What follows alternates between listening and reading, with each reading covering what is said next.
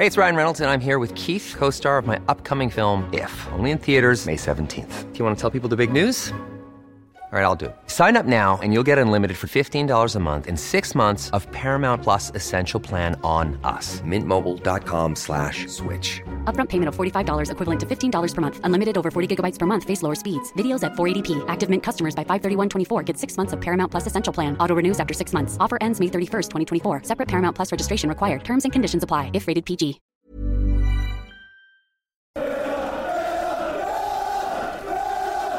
Hello and welcome back to another edition of the Holtcast. Cole Pedham here as always, and of course we're here to talk all things Aston Villa Football Club with a 5-0 away win at Bramall Lane on Saturday, of course, against Sheffield United. Villa's first win at Bramall Lane, I think, since 1994. I read the stat yesterday at least, so hopefully I'm right there, and hopefully that was a viable stat. But regardless of that, we do have a packed house edition of the Holtcast. We have Mr. Sebastian Bacon, Simon O'Regan, and Tom Nightingale to join us for the next little bit. We'll see how long this one takes us. I'm not putting a time limit on that because, well, it just wouldn't be advisable. So sit back, enjoy, and of course, wherever you're listening to this, be sure to subscribe if you're new, or if you've been listening for a while and haven't subscribed, be sure to do so, whether it's Acast, Apple Podcasts, Spotify, wherever you're listening to this. It's always appreciated.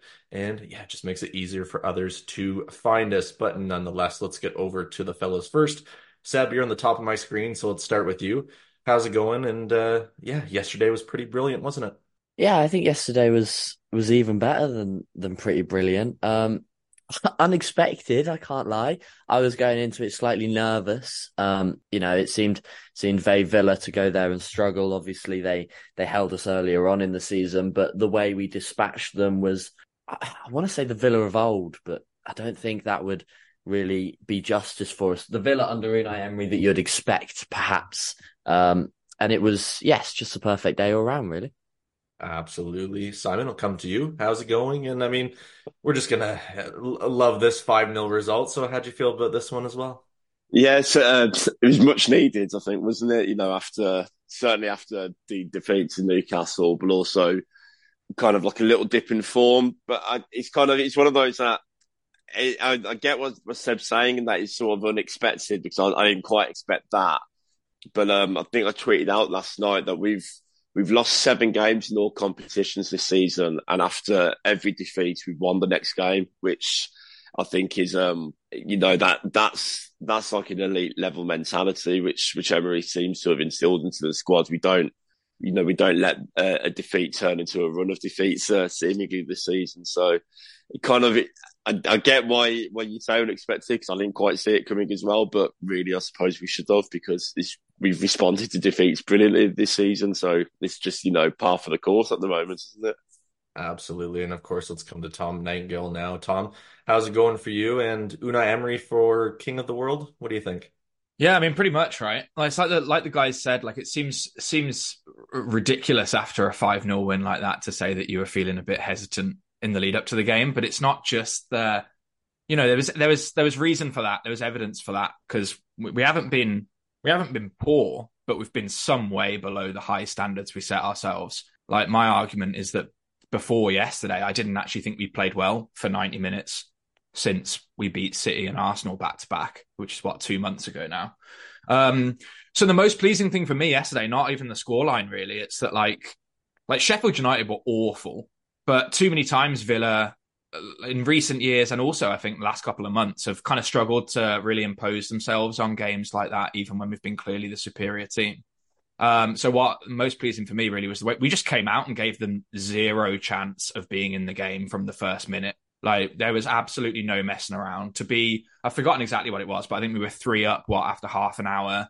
4 up after half an hour. 4 up after half an hour, And then even little things like coming out start of the second half, you'd be, talking about it being very Villa, would have been very Villa, like 4-0 up after the first half, and then second half you concede one, and it all becomes a bit messier than it needs to be. So then to come out and score 90 seconds after the start of the second half, just to sort of underline the first half performance, just everything about it was fantastic, really. And I think it's just the tonic, particularly now. We were talking before we came on recording Wednesday, big chance to keep going in the FA Cup with a favourable draw in the next round. Like, it's a real chance to build some momentum now and put the slightly subpar last few weeks behind us. Yeah, absolutely. Well, it's Villa's day when Sheffield United, sorry, do have it in the back of the net. To be fair, it was offside, but it just went our way and we have a clean sheet. And that's all that really matters. So to run everyone through the game, of course, if you missed it and you're not exactly sure who the goal scorers were, we'll give you a little bit of that info right now. Of course, John McGinn scored in the 12th minute, Ollie Watkins in the 16th, assisted by Dougie Luiz. I mean, probably one of the naughtiest balls I've ever seen in my life, and God bless that man. Of course, Leon Bailey scoring in the 20th minute with an assist from Ollie Watkins. Tielemans scores in the 30th minute with an absolute howitzer, fireball, whatever you want to call it. It was just absolutely wonderful. I did see someone complaining that we used that set piece play on Tielemans and we should have kept it for another game. I don't really understand that mentality because we scored from it, but regardless, I just wanted to address that because some things on social media drive me nuts. But anyways, of course, and Alex Moreno scored in the 47th minute, assisted by Sir Oliver Watkins. I mean, it's a very strong result. Basically, Sheffield United were absolutely castrated after the 20th minute when it was 3-0, and some of their fans were leaving after the 20th minute, in which I know some people have opinions on that. We're not going to get into that, but when it's not your day, it's just not your day. But Seb, I'll come to you first. I mean, considering results since the turn of the year heading into 2024, they haven't been catastrophic. They've been slightly concerning. The goals definitely have been coming. This is Villa's fourth clean sheet within the first 5 games of 2024. So there's at least an impressive stat if you want to take some positive out of that little run. But it was ever so important to come out with a strong response in this one and just to finally kind of get the Villa engine running again, wasn't it? Yeah, I think you're right. It was a little blip. Every team has them in the season. And I think we've just got to hope that now it is past us and we can go back to the form that we saw at the start of the season. Yeah, look, it was the perfect response, and we've got a lot of games coming up. So, there's going to be a lot of focus on 3 different competitions with not that long left to go in the season. It's starting to shape up and we're starting to be able to predict what teams are going to be in a battle for what sort of position. This kind of feels like, I don't know how many of you watch cycling. I don't, only in the Olympics, but I'm going to use it in my analogy anyway. In cycling where they're sort of jostling for position, it might be a 10-lap race and 8 of those laps, they're sort of cantering quite slowly, just trying to find that perfect position for the final 2 laps of sprinting. That sort of feels like the stage we're in at the moment. I think we were saying before we started recording that, I personally think that it's going to be a 3-team shootout for 4th and 5th between us, Spurs and Man United. Obviously, some of you don't share that opinion, but yeah, just picking up points where we can now, as many as possible. Obviously, we're playing United next week, so that will be a huge game, and we'll be able to go 3 points ahead, gain an advantage there. So it's just all about the fine margins now and making sure that we're in that good position in all 3 competitions, hopefully, for the last few months of the season.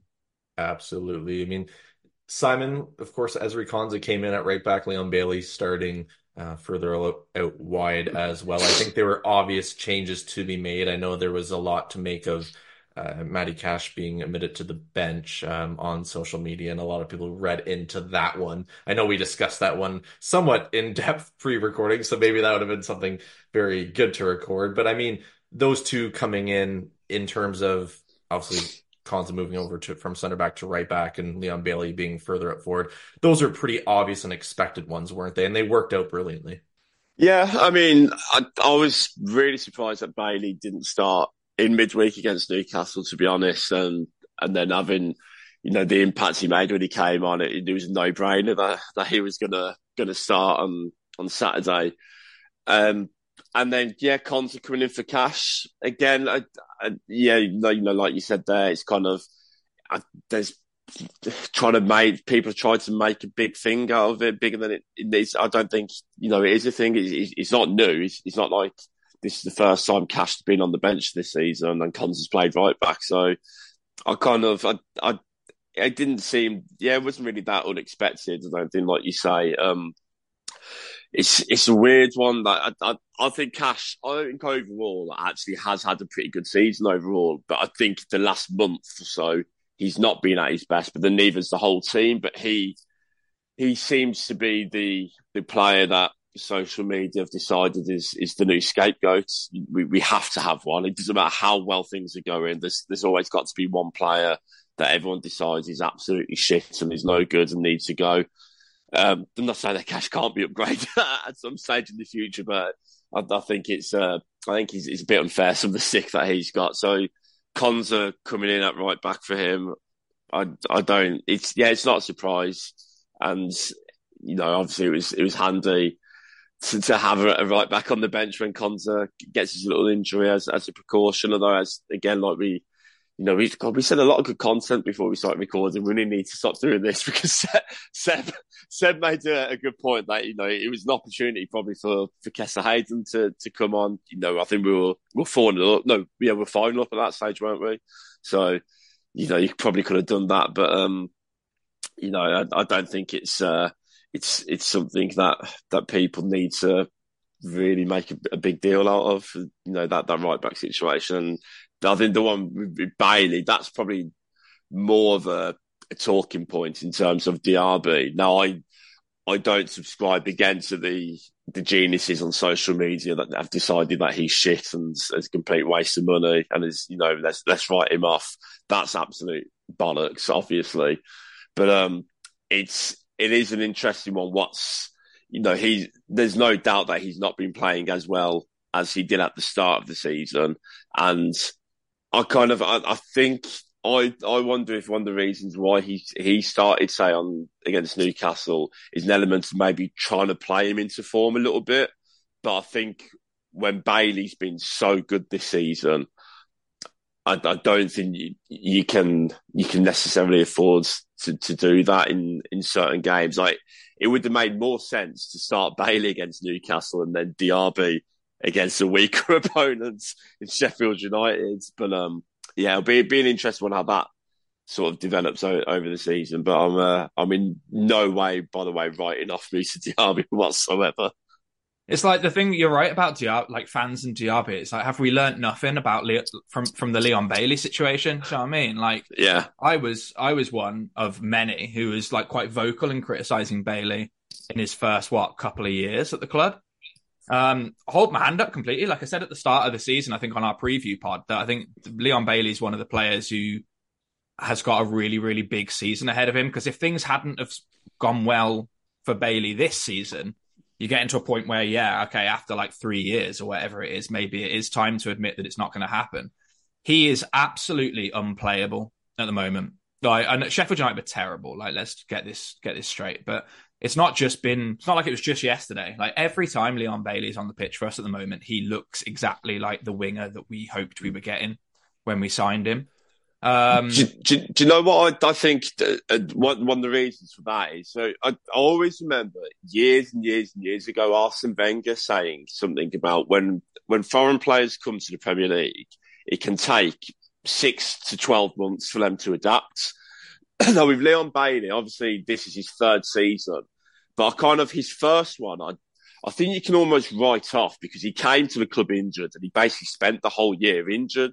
Yeah. So if you write that off and just don't, you can't really count that because he's not been able to get going. So then his second season really was his first proper season of regular football. Yeah. And the last 6 months of that was Emery coming in.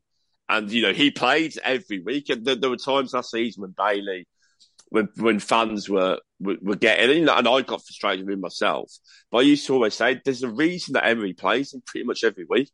And I think that now he had that 12 months of being fit and being able to adapt to the league.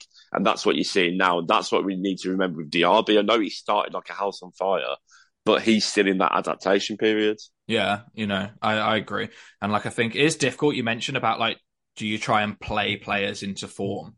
It is tough, right? Because you need to keep them sharp and help them develop that or whatever. But I agree. Like, Bailey for me at the moment is, if you've got a game and you need to break you eat well either really. If you need to break a team down or you're going to have space on the counter attack, like if either of those situations are going to happen in a game, you've got to have Leon Bailey on the pitch at the moment. I think like his stats are absolutely ridiculous. Goal or assist every 78 minutes in the Premier League. He's got 19 goals and assists in all competitions this season. He's only started 18 games. It's madness. Like, and so to have like the season he's having so far is the biggest like microcosm or the biggest single player example of the effect that a coach like Unai Emery and the ecosystem that we build around a coach like Unai Emery has on players, because the transformation is just astonishing, honestly. And like all power to him, because one thing you've always been able to say about Leon Bailey is that he clearly cares. Right, I remember him in tears. I can't remember when it was, but he missed a chance, didn't he? Last minute, in a game, and he was like in tears about it. And it's just because he cares. And so it's great to see players like that doing so well. And I thought he was, I've used the word already. I thought he was unplayable on Saturday. No, 100%. I'm just looking at Bailey's stats for just solely the Premier League, for this conversation's sake. So he's made 21 appearances this campaign so far. He scored 7 goals. Let's see here. He has 6 assists during that time. That's goals per match of 0.33. He scored 2 with his right, 5 with his left. He's had 31 shots, 12 on target, which means 39% shooting accuracy. He's hit the woodwork once. He's had only one big chance is missed, which is probably one of the key things. He's made 369 passes, which equates to about 17.57 passes per match. And one thing here, which I really like to see, 7 big chances created. That is something we hadn't seen from Leon Bailey ever, mainly because he would break down. As you got it in front of you, how many Premier League games has he started? This season, I think it's only about 10, 12, something like that. Let's see here. I don't know if it's going to give me starts. But his stats are incredible when you look at per game. But you look at per minute and stuff, he's, at what point do you label him one of the best wingers in the league? True. On current form. The Tom of 12 months ago would not be able to believe that I've just said those words out loud, but there you go. No, he was Bambi on ice 12 months ago, Tom. we have to admit that. Like, well, slaughtered him. You say you asked that question, and like obviously, there's players who have probably performed for longer periods of time. But if you're talking about the best wingers in the league this season, you look at those stats for a player for a club sitting in 4th. You'd have to put him in that conversation of who's been the best winger in the league this season. Bailey's right up there. I mean, a goal or assist every 78 minutes. Yeah, in the league, yeah. That is ridiculous. Like those are numbers that you'd expect like to be talked about with like Salah or Saka. Yeah. Yeah, absolutely. So, I mean, even within that argument, you're not even including the Conference League and the qualifiers, which I'm pretty sure he scored 2 goals and an assist in the qualifiers and a goal and 2 assists in just the Conference League play in the group stage. So add that on to his tally, and I think that's about 31 games, including FA Cup and the EFL Cup, where he scored 10 goals and had 9 assists. That's a massive, massive improvement compared to any season he's had at Villa. And he's been very, very durable. I think that's the one thing we all have to keep in mind. We always wonder why Leon Bailey isn't starting every single match, but Unai Emery isn't stupid. He knows the physicality that a player can handle and how he can best be effective. And it's proof in the pudding that he's using him in the most manageable and the successful way. That's a very good point, because there was a time where Leon Bailey couldn't put one foot in front of the other without pulling a hamstring. So. Unless it was Everton. Anytime against Everton. Unless it was Everton, yeah. But anyways, let's go to Tom for this one. I mean, you had this tweet, so Tom, so I might as well reference you and give you a little bit of a Holtcast bump here. Of course, you tweeted, Ollie Watkins is the first player this season to reach 10 plus goals and 10 assists in any European top 5 league. Ollie Watkins is the first player to assist 10 goals in the Premier League this season. Ollie Watkins has 26 goals plus assists from 27 Villa starts this season. I mean, Ollie Watkins is king at this point, isn't he?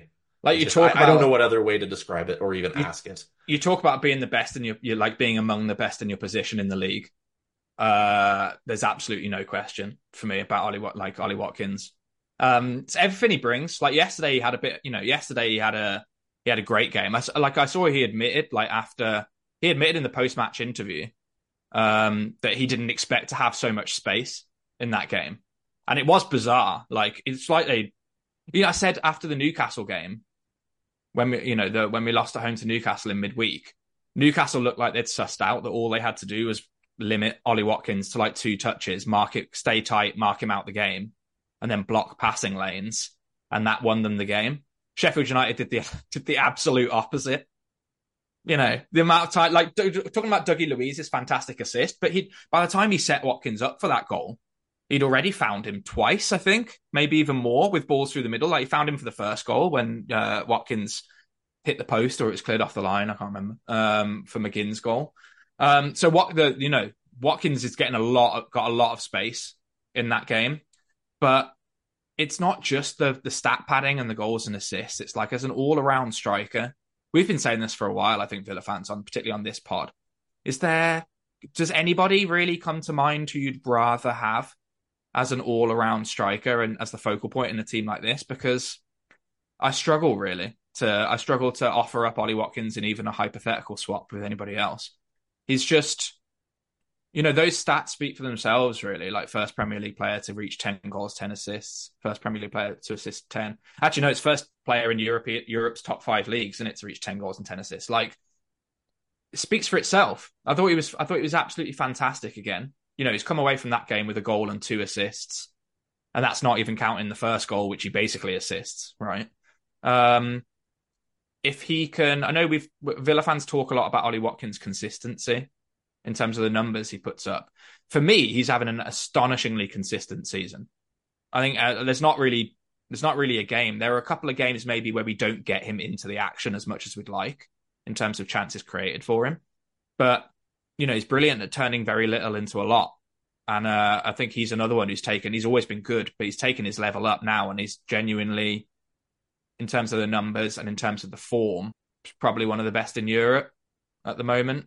And it's astonishing to say that, really, because I know there were a lot of Villa fans who questioned whether he could get to that higher level. But for me, he's there. Well, it's interesting you say that, Tom, because I'm just looking at more of Leon Bailey's stats just solely in the Premier League again since he's come to Villa for the 2021 season. So, of course, that season he played 37 games, scored 14 goals. The following season, he made 35 appearances, and I think 2 of those were subs. 11 goals were scored. Next season, 37 appearances, 1 substitute appearance, 15 goals scored. This season, 23 appearances already. Like, we still have a good chunk of the season to go. He has 11 goals. There is no way he is not surpassing 15 goals from last season. And to be honest, Seb, let me know if I'm crazy. I can see him getting very, very close to 20 goals this season, just in the Premier League. Am I being crazy, or do you think that's realistic? No, that's probably one of the more realistic things you've said on your time on the podcast. I agree. The numbers that he puts up, he's one of the players, like, we know so well that he just needs one, and then he will probably go on a run for about 5 or 6, banging them in for fun. There's still a long, long way to go this season. And like the other guys said really well, he's having a good season. He's having a consistent season. So if he can keep it up and, we keep scoring as we are at the moment, then there's no reason why he can't. And I think he would probably be disappointed if he doesn't. I think you could tell in his interview that he's feeling confident. He feels as though he's on top of his game at the moment, and he's that sort of person that always wants more. So there's no reason why he won't be aiming for it as well. Yeah, and he's scoring in a variety of different ways. He's averaging 0.48 goals per match. He scored 2 headers. 5 from the right foot, 4 from the left foot. He's had 68 shots. 28 on target, so a 41% accuracy of hitting the goal. Hit the woodwork 3 times. He's had 14 big chances missed, but as a striker, that's going to always be considerably higher. The thing I really like here is he's created 8. He's averaging 15.65 passes per match. He's made 360 of them this far. He's had 10 assists, like we've said, but it's just the durability of every single season. He's literally been at around at least 35 games a season. And that's probably something, Simon, that almost is underrated in a way, because you look at any striker in this league, it could be from Holland to, I don't know, the worst striker in the league. I don't want to put a name out there and then start another debate, but it is about durability as well as performance. And Ollie Watkins is the definition of both, especially this season. Yeah, it's kind of, you always feel like I don't want to talk about his durability and I risk jinxing it. Okay, let's cut that off then. Because you know, the way the football gods work. But the facts are, I'm sure I saw something a couple of months ago. It's something like over the last like 5 seasons, he's only missed like 5 or 6 games through injury or something like that. Like so he is like ridiculously durable. It's kind of, you hear all you know, loads of people say, "Oh, if something happens to Watkins, what would they do?" And like there is like some validity to that, but it's kind of like there's no evidence to suggest that you know, he's not like a Callum Wilson, for example, who you know is a good player, but you know he's always going to get injured. Like there does seem to be that about him. So, you know, touch words that you know, I haven't just jinxed him there, but But you're right, that is an underrated quality to have that level of durability. And it shows, you know, that there's a real, obviously, good sort of natural level of physicality, but it shows that he looks after himself properly. You know, one of to be able to perform at those levels consistently for that level of time, you've got to take care of yourself. You've got to put the work in.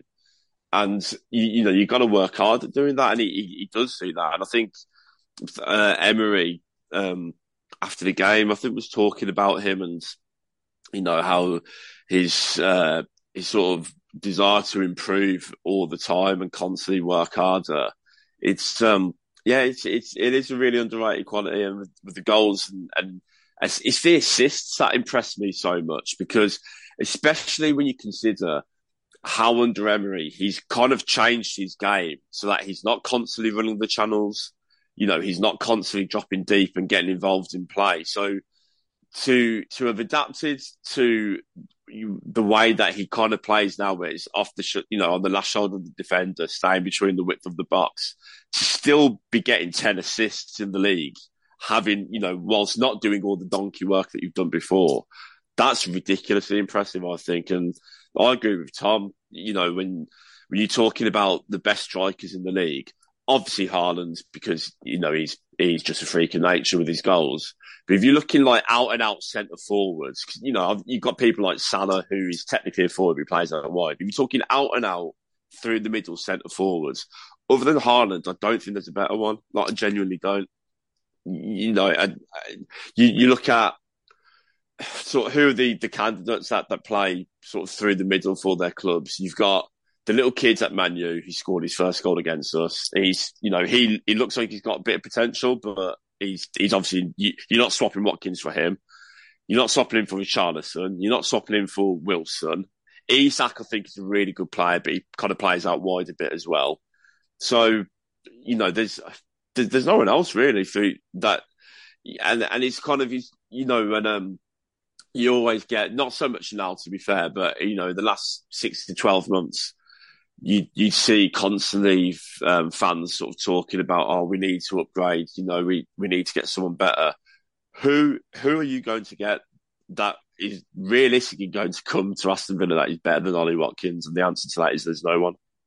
Yeah, I mean, there's been made a lot of that on social media. Getting the second striker, can we eventually find someone better than Ollie Watkins? Those things don't grow on trees. And I think we have to be realistic. And for one, appreciate what we have currently as well. I know as football fans, we're always thinking of the future because we want the next thing, the next bit of success. But I mean, at this time, it's absolutely brilliant. One word reviews from each of you for that Dougie Luiz pass to set up Ollie Watkins' goal. Seb, we'll start with you. Sublime.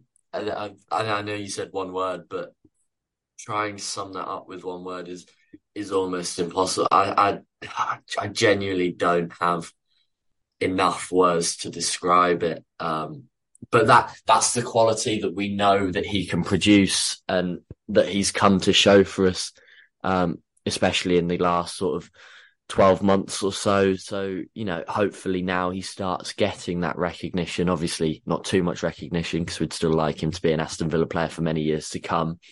But hopefully people start to take notice of just how pivotal he is to our midfield and to our team as a whole. Well said. A wonderful one-word review, but no, in all seriousness, that was very good. Simon, one-word review from you. I mean, you can't just dedicate one word to that. Like, is everyone going to say this? Mate, it was fucking magic like that. Honestly, that you will not see a better pass in the Premier League all season. You won't. That was ridiculous. I mean, honestly, like I've said for a while, I think outside of Villa fans, Douglas Luiz is the most underrated player in the Premier League. He could play for any team, I think, in European football, and it would. Don't say that. No, he only plays for us. No, well, if any team, he's rubbish. Honestly, if any team wanted to sign him, when you look at the money other midfielders have gone for, you start at the 100 million for Caicedo and you go up from there. That's what happens. Yeah. Well, I think Caicedo was 115 million. Enzo Fernandez, 115. Enzo Fernandez was 105. Now, if they're going for that money, I'm not answering the phone until someone says 120, and we'll start there and work our way up. Douglas Luiz is fucking outstanding, and that pass was unbelievable. Can I just say I'm really glad this topic's come up, because I was having a chat in the kitchen with my flatmates last night after watching the game just about prices and, you know, where they're sort of worth. And I mentioned 120, and that was the exact figure I started with, and I got laughed out the room. They were going, well, Caicedo and Enzo, you know, Chelsea, you can't set the blueprint because Chelsea have been stupid and overspent. And I went, yeah, of course you can.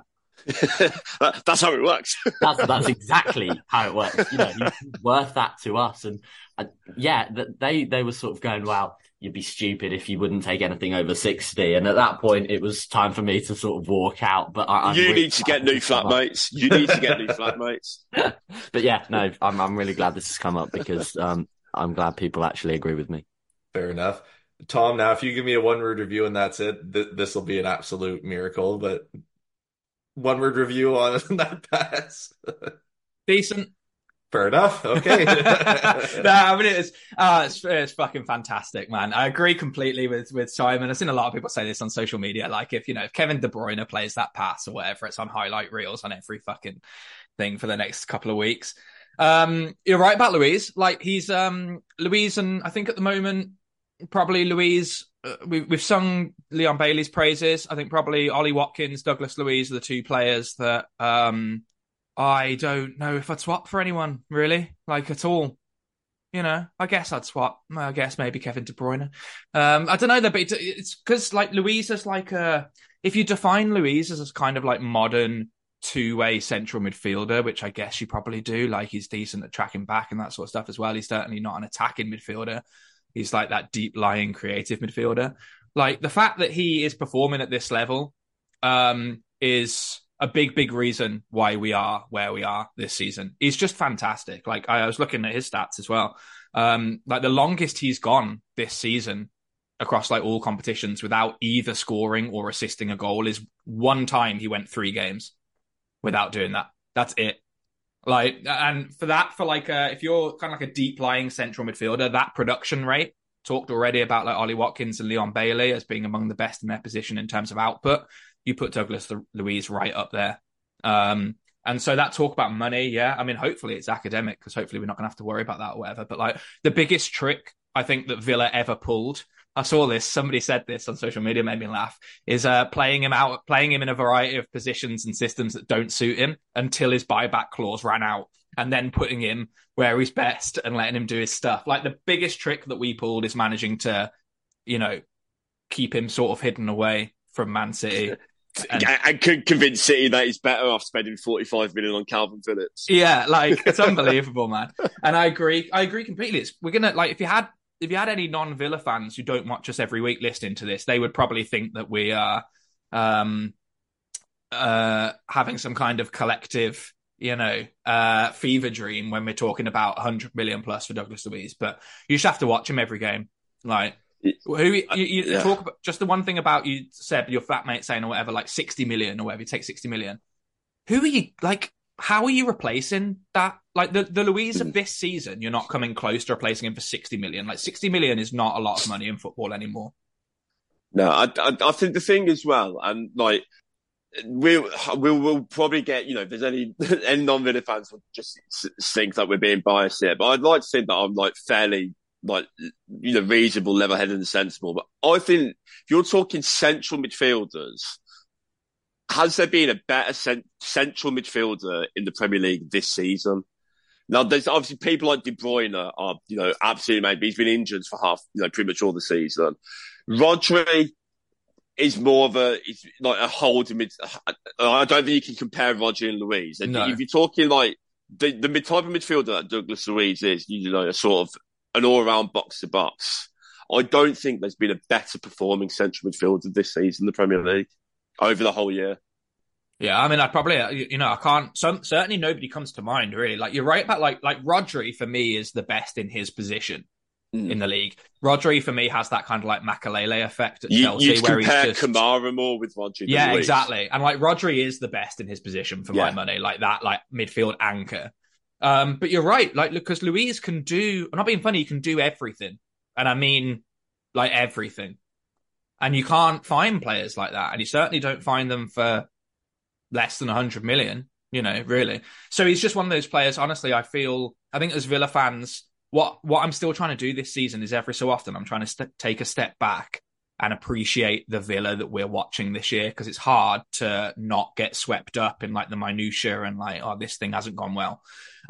Douglas Luiz is one of those players who genuinely, for me, you hear the phrase like he's a joy to watch, gets overused, I think. Douglas Luiz, it's a privilege to watch him play for Aston Villa. I genuinely mean that.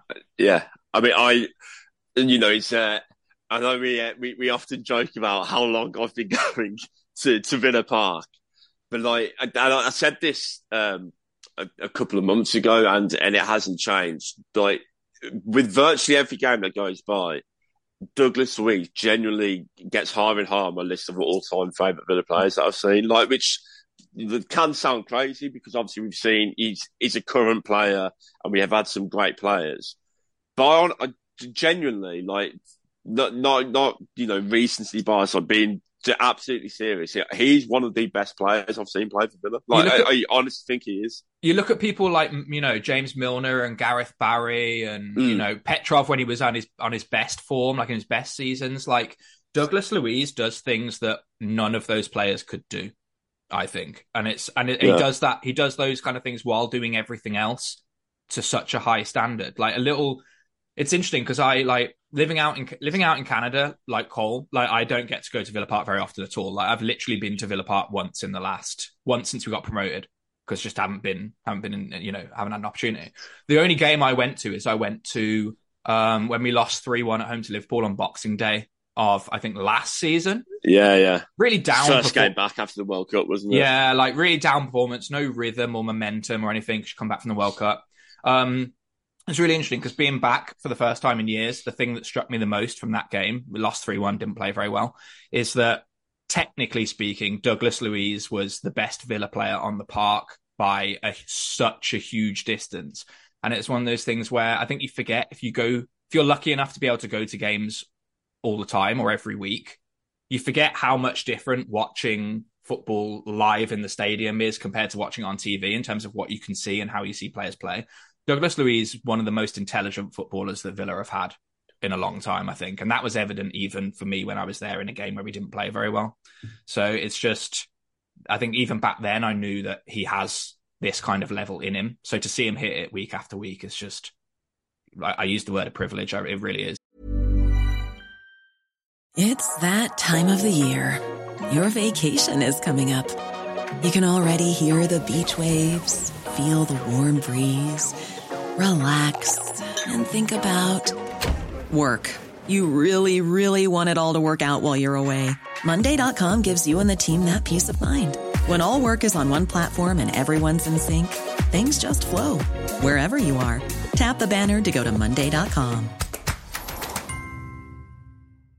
Burrow's furniture is built for the way you live. From ensuring easy assembly and disassembly to honoring highly requested new colors for their award-winning seating, they always have their customers in mind. Their modular seating is made out of durable materials to last and grow with you. And with Burrow, you always get fast, free shipping. Get up to 60% off during Burrow's Memorial Day sale at burrow.com/ACAST. That's burrow.com/ACAST. burrow.com/ACAST. Absolutely. Well, one way to kind of turn this 5-0 win into looking ahead to Chelsea midweek, of course, in the replay for qualification into the fifth round of the FA Cup, of course, is 4 clean sheets, like I mentioned at the start of this podcast, out of, I think, the 5 games in 2024. And I mean, Simon, I think it's fair to say we're definitely seeing a different Villa, and I do apologize if you can hear my dog. He's a mental case. But anyways, it's just one of those cases where you sit back and you look at it, and I know we can complain about the likes of Clement Longley maybe not playing well, or maybe Cons has had his off game so far. But I mean, when you put it into context, 4 clean sheets out of 5, and now we just came away from a 5-0 win. Yes, it's against the worst team in the Premier League statistically, and then of course the table this season. So the proof's in the pudding. But there has to be a lot of confidence heading into this one, doesn't there? And of course, Chelsea just lost 4-2 to Wolves. So. Yeah, I think the clean sheet thing is quite a big one, actually, because, when that sort of like September to November period where we I think apart from the Forest game, we like pretty much won every other game, but we couldn't keep a clean sheet for love of the money. Even when we were pumping 3, 4, 5, 6 past teams, we'd always concede 1 goal, which, when you're scoring that many, you can live with it. It doesn't really matter. But to have now 4 clean sheets in 5 games, and funnily, all 4 of them coming away from home as well. The only time we conceded has been the Newcastle up in the park where we're so strong. I think that is a big thing. It breeds confidence, and you mentioned Clement Longley there. I kind of feel that his biggest crime is that he's not Pal Torres. Longley is a fine enough centre-back. I don't think he's done anything horrifically bad. I don't think he's done anything amazingly good. I think he's been decent. But because he's not Pal Torres and it completely changes the way that we can play, it seems to have been jumped on, again, the way that people can jump on players, that he's absolutely garbage and he's the reason that we're not doing, that we've been on this iffy patch. But this iffy patch, as we've still picked up points in the majority of those games, so it's not like it's been more of a problem from a going forward point of view with this iffy patch than defensively, really. So yeah, that's just, I just wanted to make that point on Longley, just as you mentioned there. I don't think he's been as horrific as people would have you make out. But yeah, going into the Chelsea game on Wednesday, I think the biggest thing, as I said right at the start of this, was that that result against Sheffield United was much needed. Not so much the win was obviously important, but the performance was vital. Just it re-energizes everyone. It can be a nice little way to, okay, we've had our little blip. Now let's get cracking again. And I think we mentioned it on the Twitter Spaces on Thursday, that I actually think that getting back into the rhythm of playing 2 games a week, I think is going to help us. And obviously that's going to start on Wednesday against Chelsea. Assuming if we can get through that, then I think the next round is also a midweek game, and then the European football starts again. So hopefully we'll, we can start going off on a nice little run again now, and it'll be all happy days again. Absolutely. Well, Seb, I'll bring this one to you, because I mean, Leeds or Plymouth, depending who win that one, if Villa win, is the next potential opponent. One of those two, of course. I mean, there's no better reason, in my opinion, than to beat Chelsea in advance, because there's honestly, the way things are starting to shake up in this competition, there's a real chance for Villa now, isn't there? Yeah, when you look at the teams that are left, the draw that we were given was probably one of the few favourable that we could have had. It is mainly just the sort of traditional big teams left in now, if you like.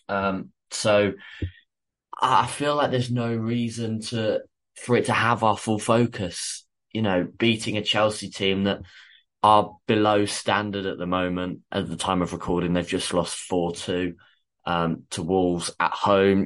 Questions are being asked of Pochettino. It feels almost like it's sort of a crisis for them. They looked as though they might have come out of it and were starting to find their way, but a few more poor results have put the pressure back on them. We're back at Villa Park, a place where, bar the Newcastle game, we've been near enough perfect for the last, again, sort of 12 months. So there's no reason why we can't win this and then go into a game again at Villa Park that isn't going to be easy. I want to stress that it's not going to be an easy game, but it's a game against lower league opposition to put ourselves within 90 minutes of Wembley. So there's no reason why it shouldn't have our full focus, and we can't sort of balance it alongside this amazing act that we're putting up in the Premier League and also the Conference League that is soon to return. I'll be very upset if we don't give it our full performance. Exactly. And I mean, Tom, I'll bring this one to you. And I know earlier in the season, especially when Villa were in the group stage of the Conference League, a lot of the conversation was kind of game management, load management for these players. But I mean, looking at how things are going to kind of forecast out in terms of when the Conference League knockout rounds start to go, how deep Villa can potentially go in the FA Cup, just the Premier League schedule.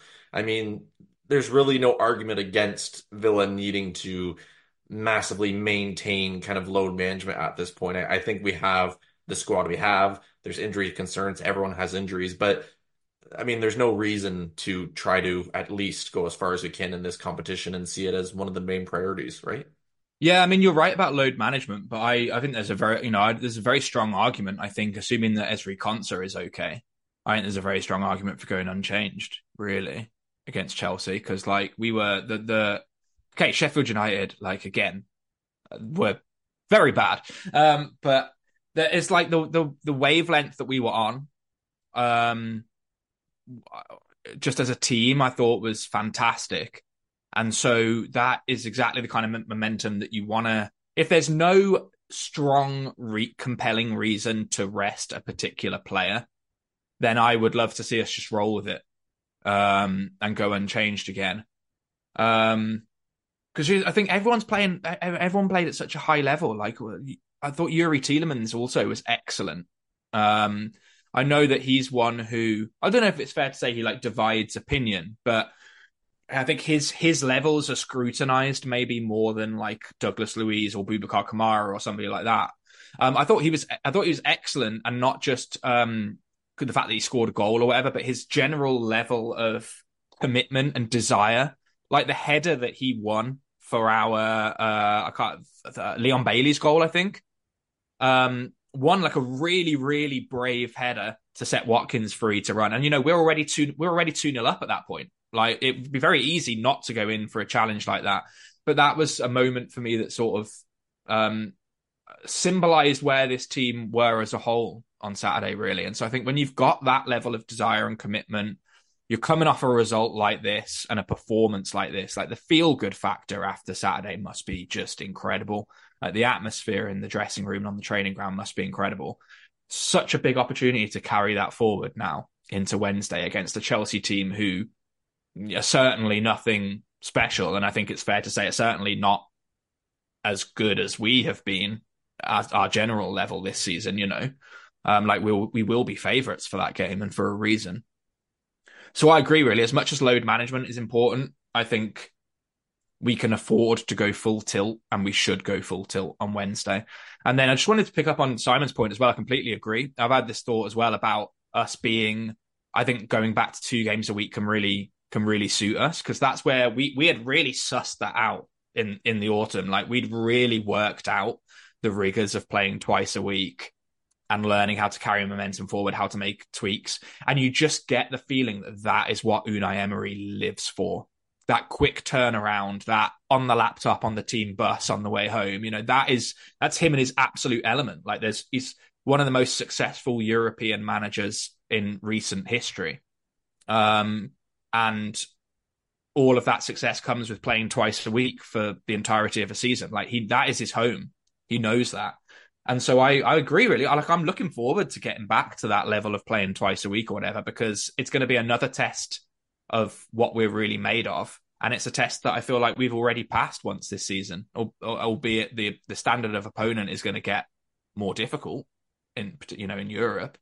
But there's nothing about this Villa team that concerns me about that, really, which is a remarkable thing to say, considering the number of injuries we've been contending with. The fact that we're still performing at such a high level in general. I know we'd had a bit of a down spell last few weeks, but it is remarkable, really. And so we had a lot of talk at the start of this season about, will Villa be able to compete on all fronts?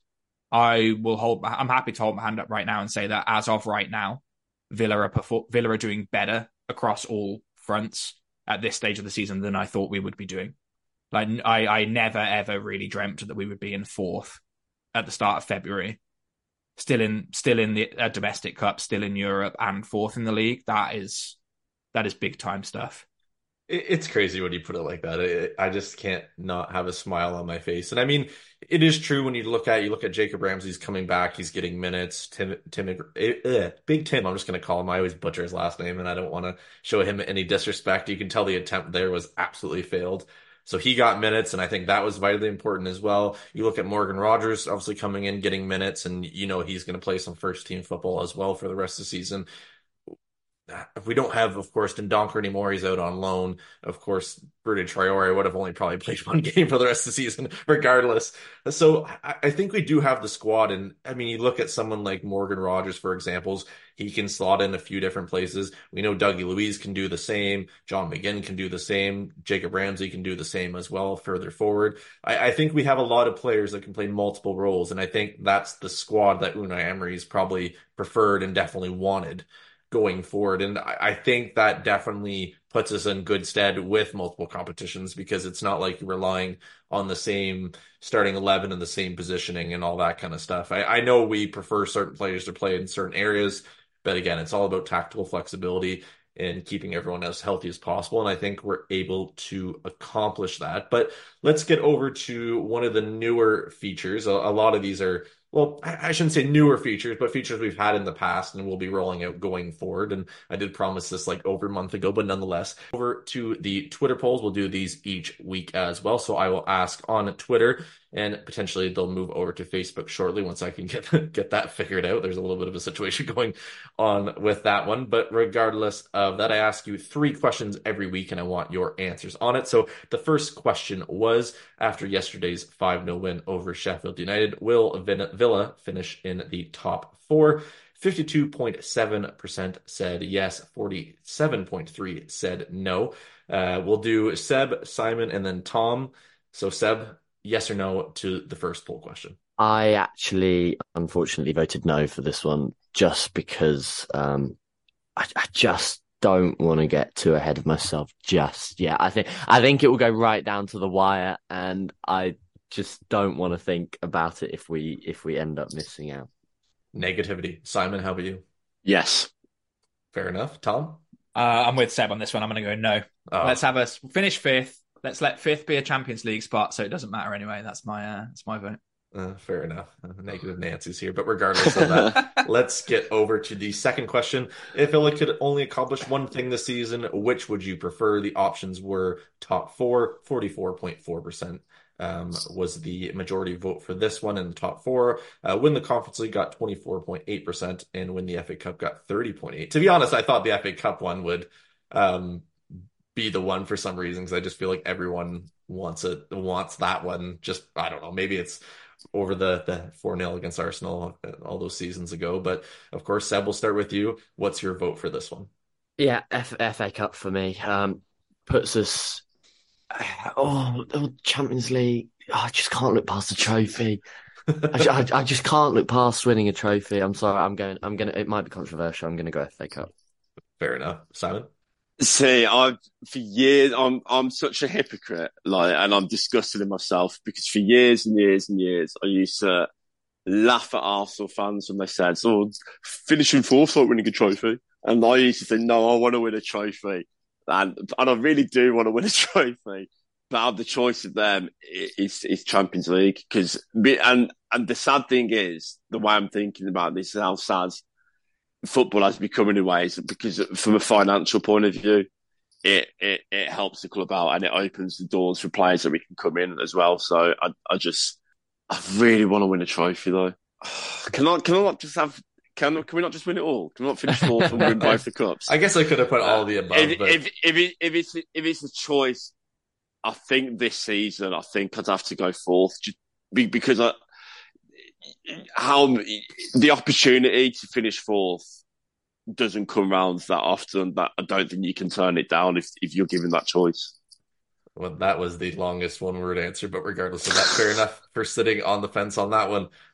Tom, your vote for this one, please. Yeah, I'm sort of in the same bracket as Simon, really. And again, I'm the same. I like for years I'd said trophy over anything, but it's like the romantic side of me still thinks like winning the FA Cup would just be fantastic. But the thing is that you're right, it's such a sad way to look at football, but the practical and pragmatic side of it is Champions League for me. And it's different, like now that we're actually here and it's so within touching reach, it's like, that like missing out on it would sting a lot. And I kind of guess my argument kind of would be that you're only ever like, I don't exactly know what it is, but you're only ever 6 or 7 games away from winning a trophy in like the FA Cup. But finishing fourth is like the culmination of like a 38 game season where you've been consistently one of the better teams in the league. And I think you might not get the silverware for it, but is perhaps a better indication of our actual progress and sets us up for the future. So there's my 1,000 word answer. Isn't it kind of mental when you think about it with the Champions League? Like the players you can attract for potentially only playing 6 games. Like when you put it like that, it's mental. Someone will make their future off, I can play 6 games here against, I don't know, Spartak Moscow or something. Like, ooh, I don't know. Like I do get it, but I would love to win an FA Cup though, just because I've been to see Villa in 2 FA Cup finals, and it's been a fucking abortion to watch those 2 finals.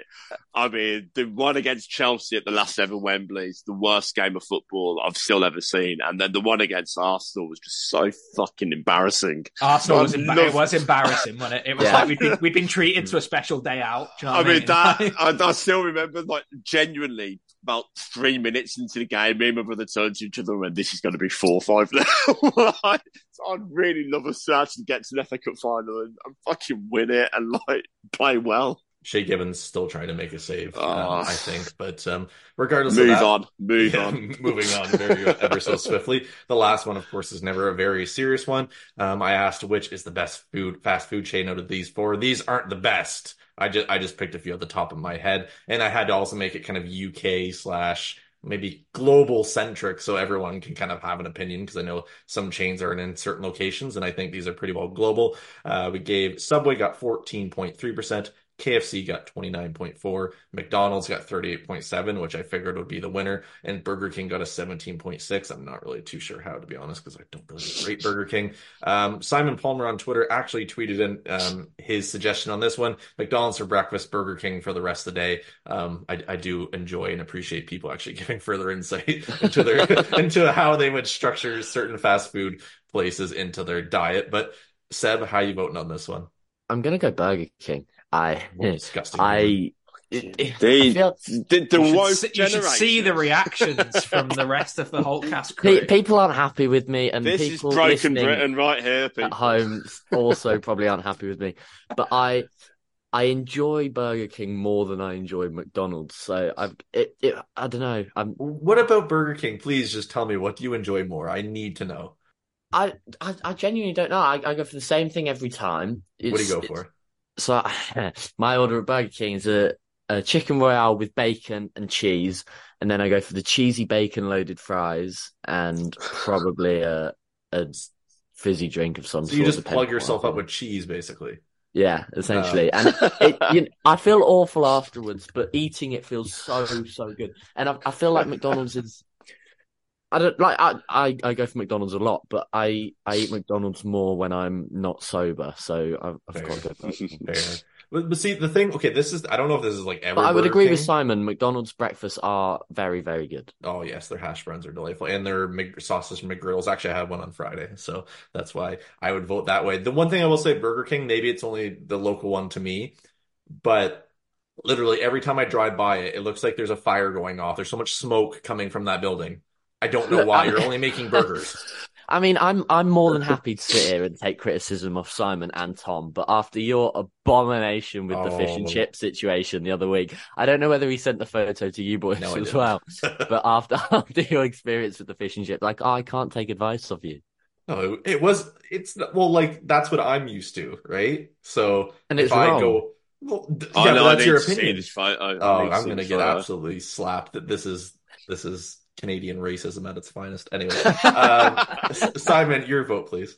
It's McDonald's, isn't it? It's a boring classic answer, but you can't go wrong. Especially, you're somewhere that you don't quite know, and you're starving, and you see those golden arches. What's your go-to? It's almost poetic. Oh, go-to. So I've got. There's two different ones. I like to mix and match. So I'm either going a chicken sandwich meal with a side order of a double cheeseburger. Mix the chicken and the beef, or I'm going the Big Mac meal and I'm getting my chicken nuggets, so I'm not missing out on my chicken. That's also another point that I'd like to add in. Sorry, that's reminded me. To feel full. To feel full on a McDonald's, you need to order more than to feel full after a Burger King. That's why they're the best. They've got that amazing business model. You have to buy more. Absolutely. Can I just say, I know listeners won't be able to see this, but when I asked Simon this question, he put his hand behind his couch like an old man that's going to tell a very long-winded story. I got a real kick out of that. But no, Simon, I do appreciate that. Typically, I get 2 McDoubles, a large fry, and a large drink because it's like $10 or something like that. So, well, if I use my McD's points. But anyways, Tom, save me from here. What's your vote? Yeah, I mean, probably on balance, probably McDonald's. I do prefer McDonald's breakfast to anything else. What I will say though is that I don't know if it's just that my memory of being a student in the UK is like golden in my mind. You know what I mean? Everyone likes being a student, but KFC in the UK, for my money, significantly better than Southern Ontario KFC. Oh, it's terrible here. Jesus. It is bad. Like KFC isn't even the third best fried chicken place within like 2 miles of my house. It's really bad out here. And in the UK, it's just nicer. The side selection is better. So like KFC. I used to eat a lot of KFC when I was a student in the UK. So on a trip back home, I'd get that. Here, my go-to, I'd probably get a McDonald's breakfast. Burger King is just absolutely no. It's terrible. I don't know what it's like in the UK, but it's terrible over here. And Subway is what you get when there's no other option. Yeah, it's basically lunchtime, isn't it? Yeah, it's your lunchtime at work. Some of them are all right. I'm partial to a meatball marinara or a chicken teriyaki, but it is for me. It's like if there's nothing else going, I'll just have a Subway then, I guess. Do you know what I mean? Settle for that. Yeah, you don't feel as guilty, but Subway's blinded for me because my mum always goes for the tuna melt option. Why is this the most sensible conversation I was just thinking, recording? How's this had more discussion than whether we'll be finishing the top 4 or not? This is why we don't read out 3-word reviews. I can't even speak. We're still doing them on Twitter and typically on Facebook as well. So people that enjoy that, you can still do that. We're just not reading them out. But yeah, we swapped this for food conversations. So we'll have these conversations every week about different topics. We'll see what next week's bring. But that was definitely... We'll have to leave more time for this segment next week. I'm going to have to put the timer on so I actually know how long we've been running. Jesus Christ. Anyways, let's get over to this. So, hence me getting a yellow card for saying I think you've had juggling balls for Christmas.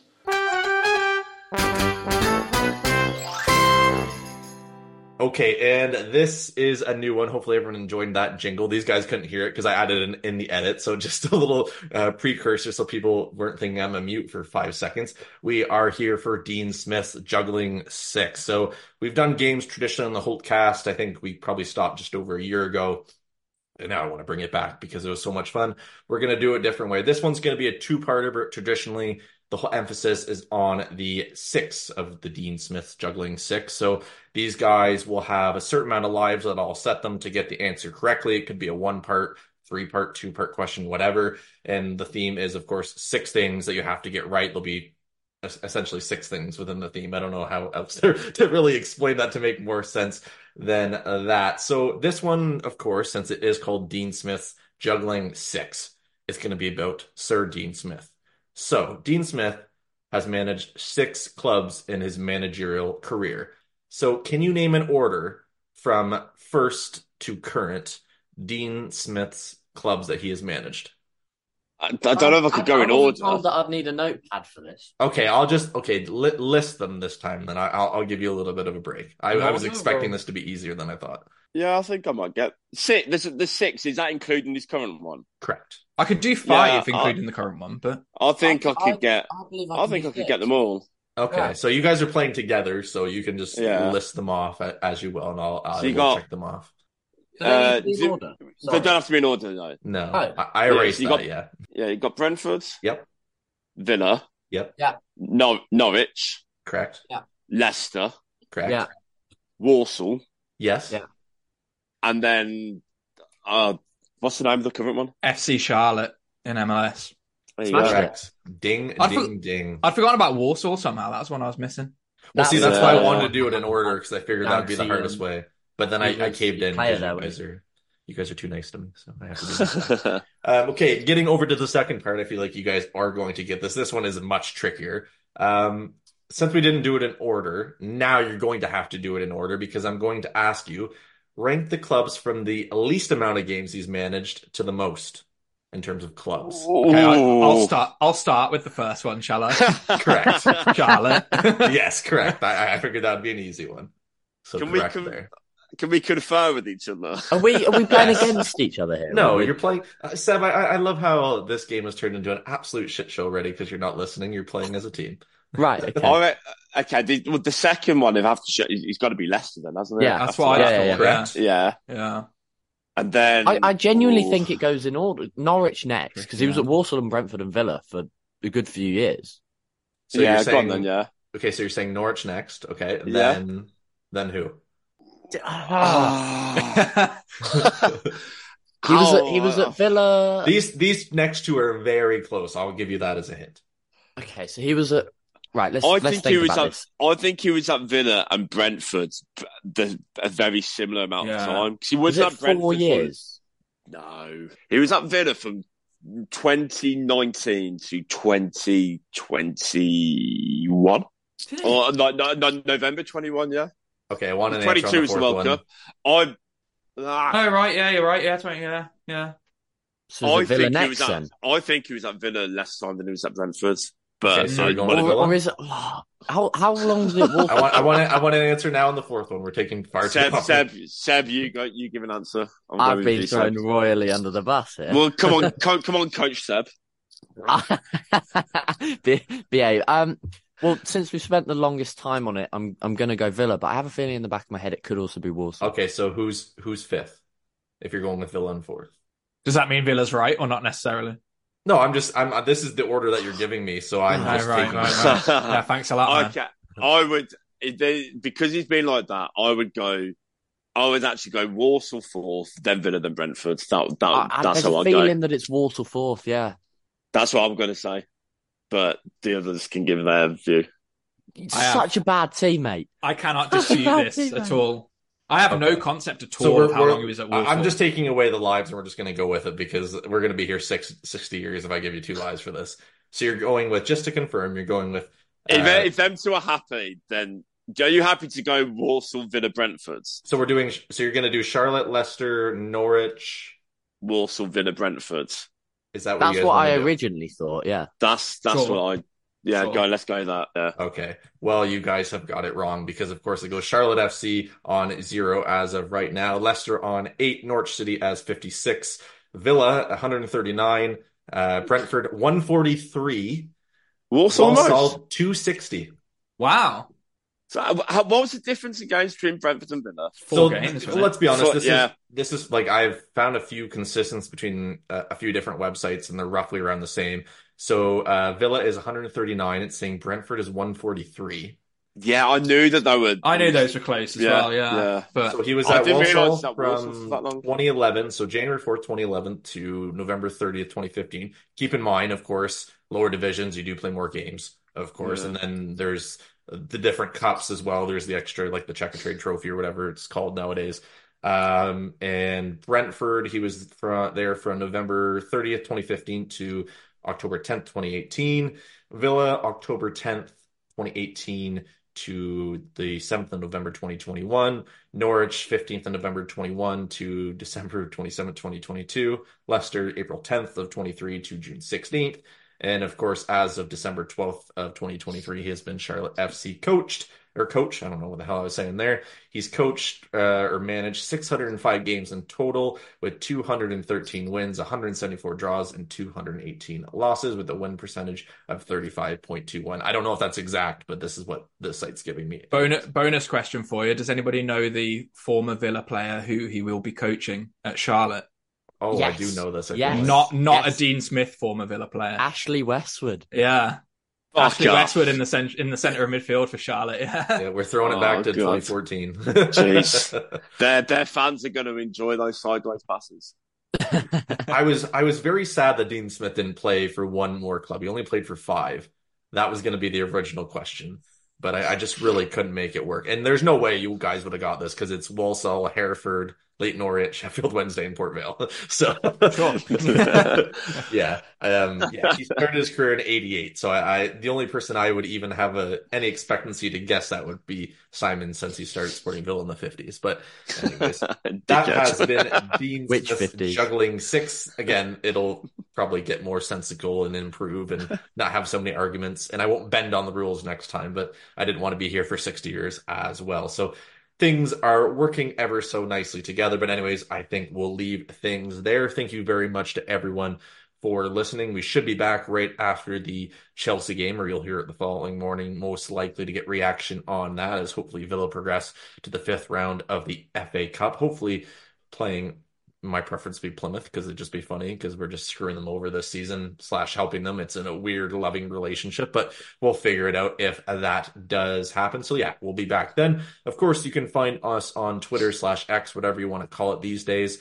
Find Seb on there at SebastianBacon8, Simon at Cy O'Regan, Tom at TD Nightingale, and myself at Talk Aston Villa. Of course, you can tweet the team now. It's the same account, but it's now at HoltCastPod. We've switched the name from 7500 Holt because the website is no longer the baby, just the podcast. And if you're listening to this and you usually use the Facebook, working on changing the Facebook name. I just need to figure out how to get permission for that. But anyways, we'll leave things there. You guys don't have to worry about the admin or that boring crap. And don't forget, the Villa. We're going up.